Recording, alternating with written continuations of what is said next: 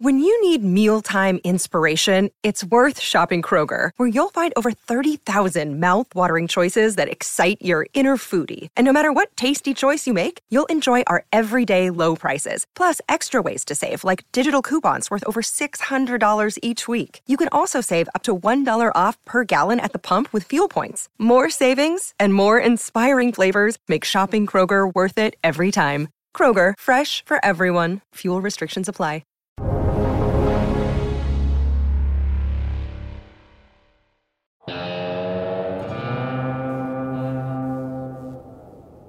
Welcome to the Real Vision Daily Briefing. It's Wednesday, July 21st, 2021. I'm Ash Bennington, joined today by Jack Farley and our guest, Peter Boockvar. Welcome, gentlemen. Here's what we're looking at. The story of the day that I've got my eye on is the rebound continuing.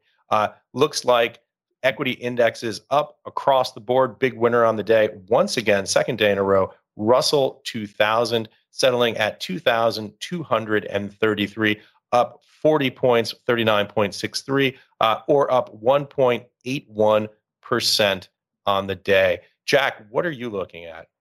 Well, earnings season is here, Ash, with Chipotle surging a whopping 11% today on strong digital sales, and Netflix down 4% because it failed to meet expectations on net income. Overall, Ash, earnings have continued to beat expectations at quite a fierce clip, arguably challenging the narrative that the reflation argument is under attack. But we'll get into that. What else is on your radar, Ash?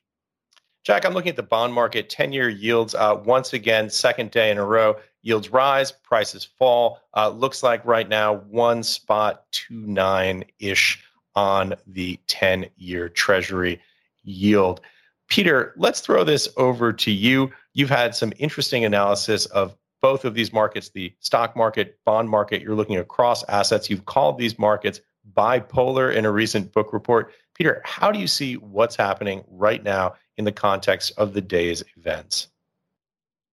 Well, it's amazing how we went from Monday, where Delta was the main worry, and it just disappeared in a day, being yesterday, and then carried through to today, where everyone piled into the reopening trades again. So it is, as I wrote, bipolar, and it's confusing too.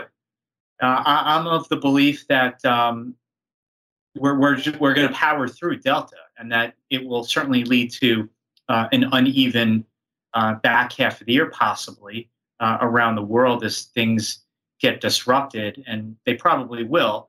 But I feel like that we just have no choice but to work through it, and that I don't want to get distracted by it from what I believe is really the main stage of inflation, where interest rates go, and how central banks respond to that. To me, that still remains the most important factors in trying to figure out where markets go in the back half of this year. Yeah. Jack, jump in. I know you're a close reader of the book report. Questions for Peter? Yeah, well, Ash, you are hosting this and Peter is the guest. I'm really just tagging along, but I have been reading Peter's report, the book report. I've got my eye on inflation globally with South Korea posting its producer price index, which jumped 6.4%.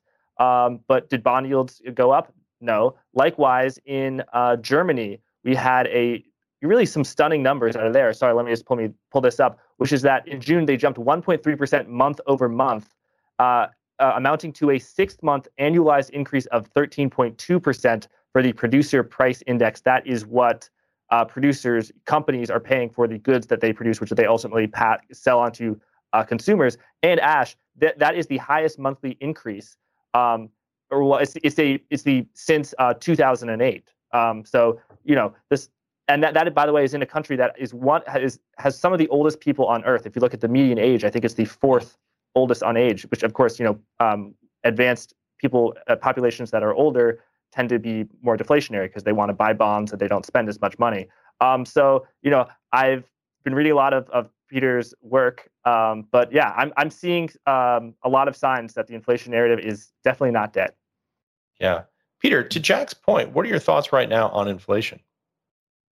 Well, the interesting thing that Jack cites is that at the wholesale level, at least, inflation is a global phenomenon. It's just in contrast, though, it's been more idiosyncratic on the consumer level. Japan, for example, printed their national CPI number just the other day, and it was still pretty muted. And we are seeing that in other countries, and China also, depending on if you can believe the data or not, where it's more pronounced in the UK, it's more pronounced in the US.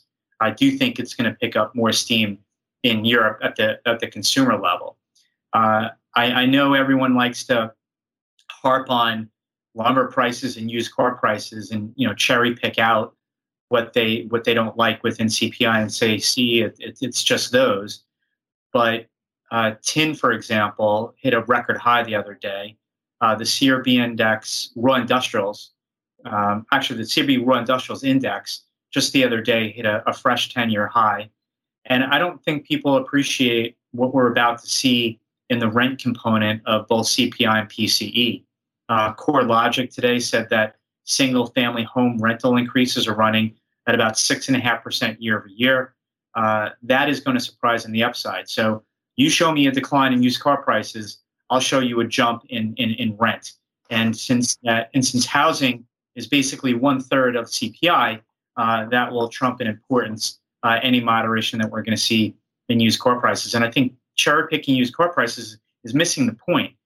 Every single good that is manufactured in this world is seeing major price pressures, whether that is because of shortages of key inputs to that, higher commodity prices, and particularly very aggressive shipping cost increases, where the cost of getting in containers up 5 to 6 times. So just to say it's only one area because of a shortage of semis, there's a shortage of essentially everything. And now we're also going to see what it means for wages and how companies are going to pass that on. And just some of the conference calls I've listened to over the last couple of days, there's really no message from companies that, things are about to calm down a lot. I mean, maybe there's some chatter that, for every auto executive saying that, where I'm seeing an increase in semi supply, I'm hearing about another factory that has to shut down. So I think that this drags well into 2022. And as I've said on the show before, there's nothing transitory about services inflation. It is always higher. So this debate is really about where the good side shakes out. And I'm also of the opinion that just-in-time inventory is dead. So we're not going to go back to the same structural inventory situation that we sat pre-COVID and decades pre-COVID. And right. that if we're not going to have just-in-time, that means more inventory sitting on shelves, higher working capital needs, lower productivity, and chances are higher prices as a result. So don't just look at a few things. And again, I want to highlight rent because that's going to start to reflect the double-digit home price gains that we're seeing right now. Well, it's a good thing I just signed my lease. Let me ask you this. When you're talking about this changes in structural supply chains, is the idea here that just-in-time inventory showed its weaknesses during the pandemic through shortages and the inability of supply chains and distribution chains to get those goods to consumers when they were most needed? And now we're going to see more inventory being held as a buffer, which will which will create higher working capital needs and be a drag on earnings? That's exactly right. And just in time really just assumed that every sort of piece of that assembly line was well greased, and that there was not going to be any shortages, and that ship coming from Hong Kong to LA was going to make it on time. And if it got backed up, maybe it would be backed up by a day or two because of bad weather and nothing more than that, instead of being backed up for weeks at a time or even more. And you see the negative economic impact a lot of this is now happening, which gets to the whole stagflationary discussion about whether we are sort of in that situation and how long that's going to last. Because if you're a home builder and you can't get your HVAC system because there are delays, well, then you can't finish the house. If you can't get electricians to wire the framing, well, then you can't put up the sheetrock, and everything gets backed up and bogged down. And that's clearly what we've seen. And then that leads to shortages and leads to higher prices. And hearing stories and talking to people that we've now reached a point in the housing market where in some markets, consumers are saying, no more. I can't handle these price increases. Now, private equity, that all cash buyer that is buying a house because they want to re-rent it, well, they're a little less price sensitive. But for that natural family that wants to live in a house, for that first-time buyer, they're saying enough is enough. And we saw that in the Michigan confidence number last week, where buying intentions both for a home and a house are back to levels last seen in the early 1980s. So price matters. Inflation is not so transitory. And I think it's going to lead to, I wish I was a fly on the wall at next week's Fed meeting. You're a podcast listener, and this is a podcast ad. Reach great listeners like yourself with podcast advertising from Libsyn Ads. Choose from hundreds of top podcasts offering host endorsements, or run a reproduced ad like this one across thousands of shows to reach your target audience with Libsyn Ads. Go to libsynads.com now. That's LIBSYN ads.com. Yeah. Talking of which, Peter, we're going to get to some of our viewer questions in just a few moments here. But if I were a viewer, this is the question that I would want to ask you. How do you understand what's happening at the long end of the curve? I was looking at the 30-year Treasury yield a little bit earlier today. Basically it rolled down from late 2018 from about 3.4 at peak. Then it bottomed at 1.19-ish or thereabouts in August of 2020. Then we had yields back up again. Rates doubled in this very short period of time. And then it rolled over again in March. What do you make of all of this movement in the curve? How do you interpret it? What do you think is going to happen going forward? Well, 2018 was interesting because you had the contractionary impact of the tariffs that basically sent the manufacturing sector into a recession around the world, particularly in the US. At the same time that Powell was raising interest rates. So you saw the curve flattening. And then, of course, he backed off. And then you saw the steepening, and then you roll into COVID. I think the yield curve here really started to flatten again on the day in mid-June when the Fed said that we are now talking about tapering, and more people wanted to hike rates in 2022 rather than waiting till 2023. That was the perfect excuse to flatten the curve. You can look back QE1 on, QE1 off, QE2 on, off, QE3 on, off. Every time QE was on, yield curve steepened. Every time it was off, yield curve flattened. So there was just, to me, that the trade was, the Fed's going to hint that they're going to change policy soon. You flatten the curve. And then, of course, you throw in the stagflationary stories we keep hearing and worries about have we reached peak growth. And then, of course, Delta. And that all combines for this further flattening and big drop in the long end. But as you say, Ash, we did see a pretty sharp rise in rates for the first 3 months of the year that I think discounted a lot of the inflation stats we see today. Yeah. So when trying to figure out what's the next big test for the bond market, certainly the direction of Delta will matter in dictating how uneven this recovery is going to be, or what sort of potholes we're going to find ourselves having to drive around. But I think that if you see a few more months of hot inflation, which I'm expecting, then that will heighten that discussion on temporary or not, and also pressure the Fed.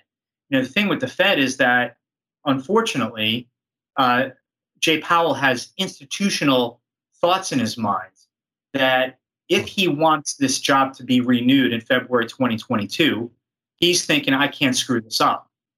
And Janet Yellen, at the same time, wants him to be purchasing as many treasuries as she's selling.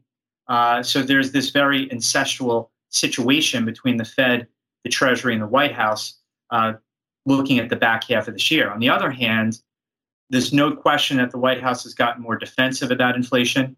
Jay Powell has gotten more defensive. You look at the testimony he gave in front of the House and Senate last week. He was asked about the inflation story a multitude of times. So the spotlight is on this inflation story because it's not just a Wall Street pontification discussion. It's a Main Street situation that the average person is now feeling. And that constituency is calling their Congress people and saying, what is going on with inflation? So Powell's got a really tough needle here to thread. Right. So there'll be a difference between what they should do, and that's stop conducting monetary policy in July 2021 as if we were in July 2020. There's something just not consistent there. But at the same time, he's probably going to use the Delta excuse as a reason to wait. The problem with the Fed is that they think by waiting that the outcome is going to be somewhat different. And the outcome's not going to be different.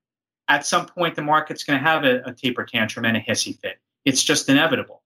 The problem this time around is that he's playing a much greater game of chicken with the markets because of this inflation story, which is something that no central bank has really had to deal with since the great financial crisis, when all of a sudden we had rates at zero and negative rates in QE.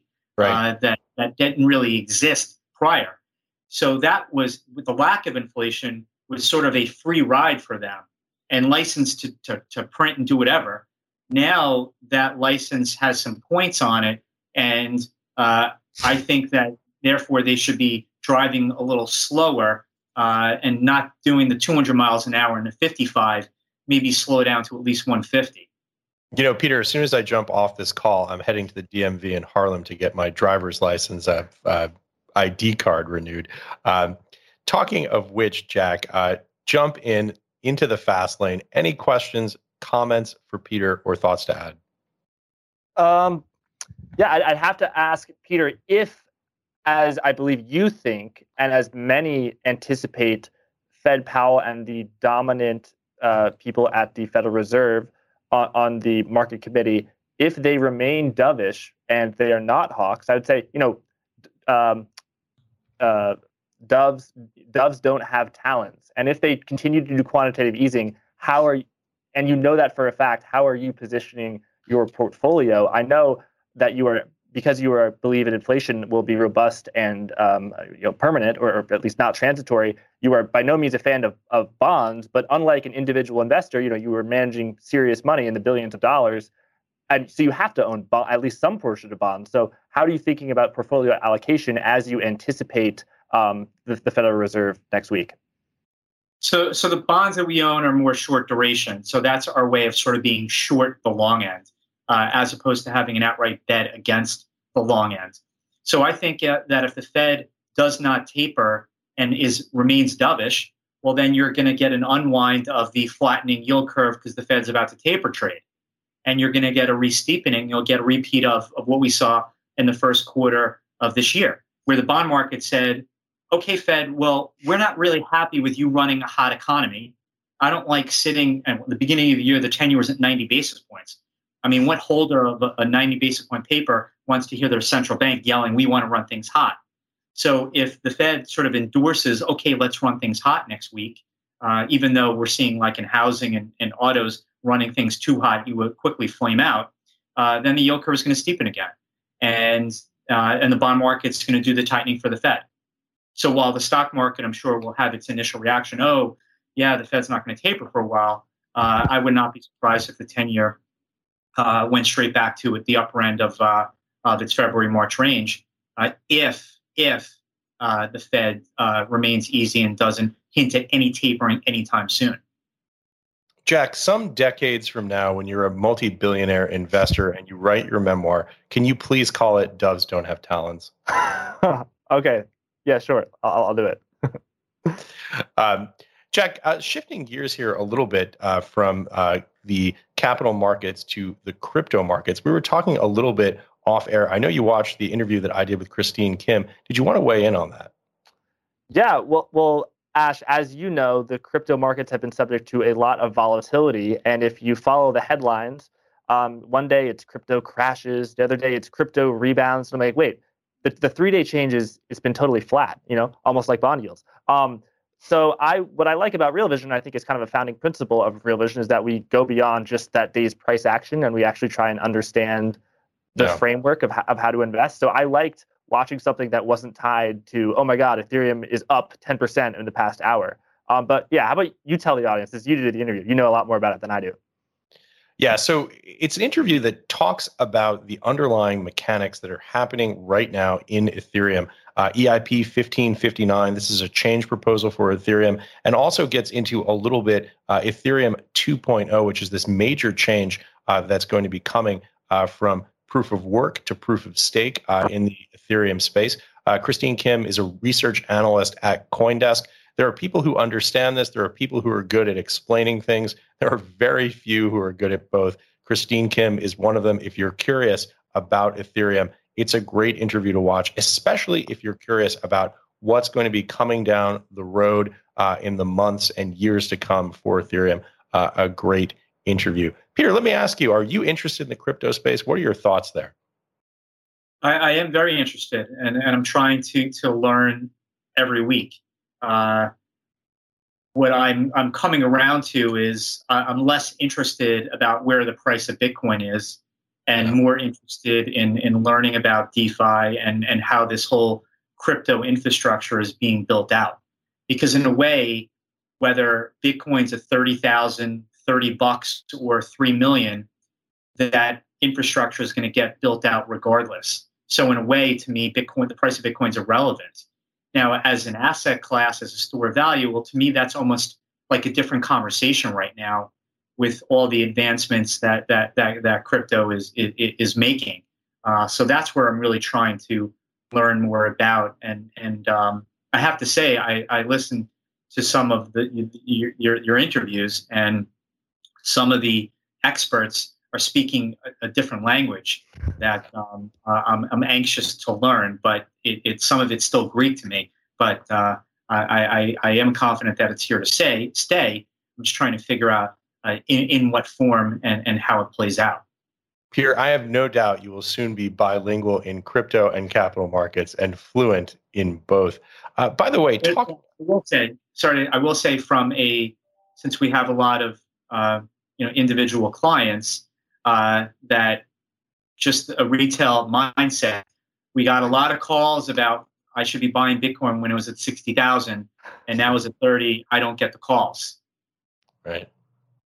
You're a podcast listener, and this is a podcast ad. Reach great listeners like yourself with podcast advertising from Libsyn Ads. Choose from hundreds of top podcasts offering host endorsements, or run a reproduced ad like this one across thousands of shows to reach your target audience with Libsyn Ads. Go to libsynads.com now. That's LIBSYN ads.com. Yeah, interesting point. Jack, speaking of interviews, and to touch on some points that we were on earlier about inflation, I know that you recently did an interview, I think it's actually live on the platform today, with Milton Berg, some pretty interesting and almost heterodox views about the relationships between gold and inflation.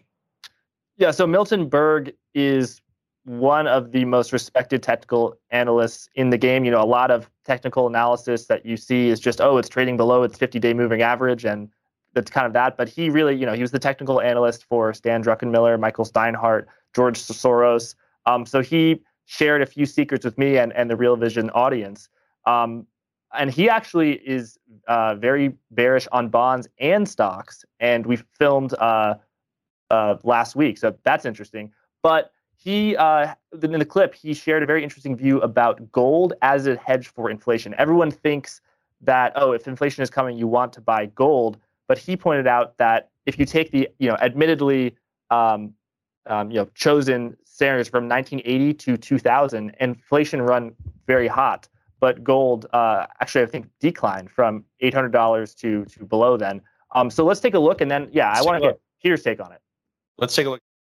Very difficult to say that gold benefits from inflation. Very difficult to say that. And why do I say that? Gold peaked at $800 roughly in 1980-81. Declined for 20 years into 2001. Declined from $800 down to $250 per ounce. During a period that the consumer price index doubled. So people assume inflation, buy gold. No. Gold anticipates inflation, and gold during periods of inflation, gold can go down. Now, of course, it'll be hyper inflation like in Germany. If you own gold, you will keep up mostly to the rate of inflation. You'll keep up with it. So you're not going to make money on a real basis owning gold and inflation. Gold is just going to be an asset. It's going to keep up with inflationary prices. Well, there you have it. I know, Peter, you watched the entire interview earlier today. What were your thoughts? It was excellent. So with respect to his comments on gold and inflation, well, first of all, inflation always goes higher. There's really no such thing as deflation. And even in Japan, if you look back the last 30 years, Japanese CPI has averaged about 0. So it's actually true price stability. What we're talking about here is rate of change. So to his point is that after huge rate of change increases in the 1970s that sent gold from 35 to 850, 80s, 90s, 2000s, 2010s, that rate of change declined. And at least through the 80s and 90s, which he is referring to, that rate of change declined substantially, which was the headwind for gold. So even though, as he mentioned, the actual CPI index went up like 75%, and wherever the percentage was, gold had this really awful bear market. Gold was really trading off the rate of change.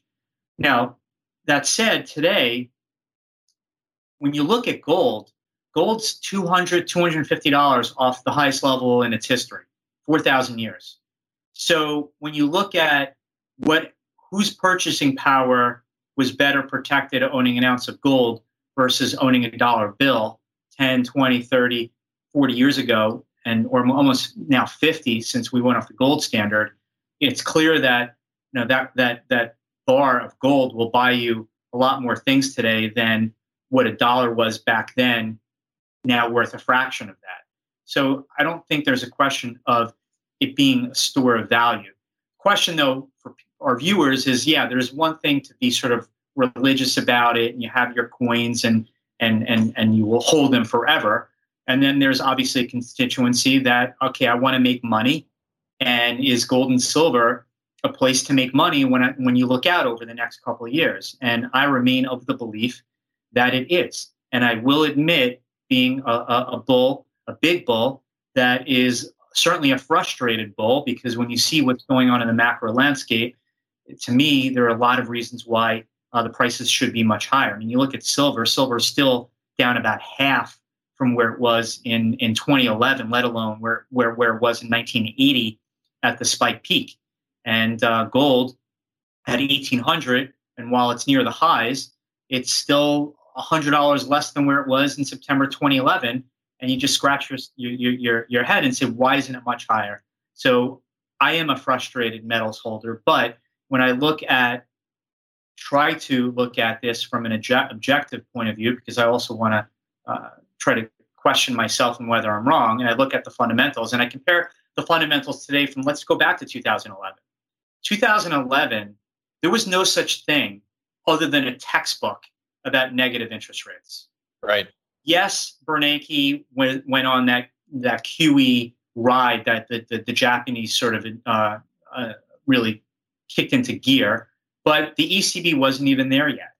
The Bank of England, they were there, but in a small way. And even Bernanke, he was very defensive about QE. It was, we're doing it, but we're going to stop it. Remember, the first two QEs, there was no taper. They basically told us it's ending on this day, both for QE1 and QE2. So you look at silver went to 50 then, gold was 1,900 then, and then you look at today with still north of 10 trillion of negative yielding securities, zero rates that are back in the U.S. and even the Reserve Bank of Australia that believed in positive real rates for decades, succumbed to the peer pressure of negative real rates and other countries and the size of balance sheets, and you see where we are. And now you actually have real inflation that is now accelerating to the rate of change argument. Right. Everything points to me that we're still in a bull market in gold and silver that started in December 2015 when gold sat at 1050, and here we are, 80% higher, and that this bull market still has room to run on the upside. And at the end of the day, I talked about a lot of different factors, but gold's still going to trade off real rates. It's going to trade off the direction of the US dollar and other fiat currencies. Well, if I'm right that inflation is going to remain sticky and that, yes, from a rate of change basis, we will slow down, but I argue maybe to a 3 to 4% type inflation rate, which is well above that anybody is used to, that weren't around in the 1970s, and level of global interest rates are certainly not prepared for 3 to 4% type persistent inflation. You will get another leg down in real rates. And I argue that inflation is typically currency negative on top of the still very wide budget and trade deficits of the US, that any dollar rally that we might have, and we've had a recent one, isn't going far, and that this will be dollar negative. So that will then kickstart this bull market again in gold and silver, which I want to think optimistically that what we've seen since last summer is a consolidation of the move that saw sharp rallies last summer and took gold to above 2,000 last summer, and that they're sort of just recharging their batteries for another move. Yeah.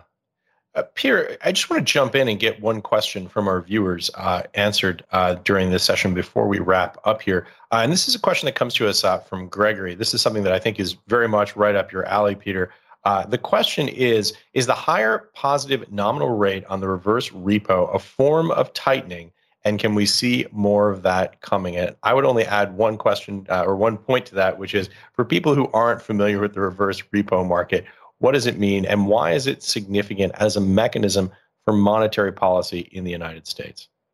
So the Fed essentially created it to create a floor for the Fed funds rate. Because remember, the Fed funds rate pre-financial crisis was one number. It was 1%. It was 1.25%. It was 1.5%. And then the Fed created sort of a band, a range, and they were happy as long as it traded within this range. And once they before I get to that, and they use the reverse repo rate to sort of balance out the floor of that range, so it wouldn't slip below that range. So here we are now with rates at 0 to technically 25 basis points, and the Fed was worried that the shortage of paper, the very high levels of the Treasury General account, and QE taking basically supply off the market, that there would be all this demand of cash for a home, that we would see the reserve repo rate go below 0, or I should say that was going to be kept at 0, but market rates, short rates fall below 0, and then create its own problem because money markets would then have a problem if they had rates at below 0. So by going to 5 basis points, that was just their way of preventing us from seeing negative rates on the very short end. It had nothing to do with their desire to taper, just as selling corporate bonds really wasn't a form of tapering. It was just, there was just no use for that program to begin with. So while people want to look at the reverse repo rate and the size of it as a potential problem, I look at it more as it is a problem, but it's just a symptom of what really the problem is. Because the Fed can keep absorbing all this money, and it is astonishing that it's still every day almost $1 trillion. But as long as they're there, that's a counterparty that people can rely on. But it does show you how upside down this financial system they've created. I mean, they've basically broken the market in the sense that they are taking securities off the market via QE and then shoveling them back out via this program. I mean, it makes no sense. But again, I don't see that leading to a problem. I just think that it's just reflective of a market that's broken, just as sometimes in the JGB market in Japan, no bonds trade because they killed the market there. Yeah. Peter, that's a great answer, an important answer, and an answer that I don't think we're ever going to see anywhere else on the other major financial networks in terms of the depth and the explanation for why it is so significant to understand the mechanisms of monetary policy and how they influence the broader macroeconomy and, of course, financial markets. Jack, Peter, thank you both so very much for joining us today. It was a great conversation, as always. Hope you can come back soon, Peter. Thanks, guys. Anytime. Thanks for watching, everybody.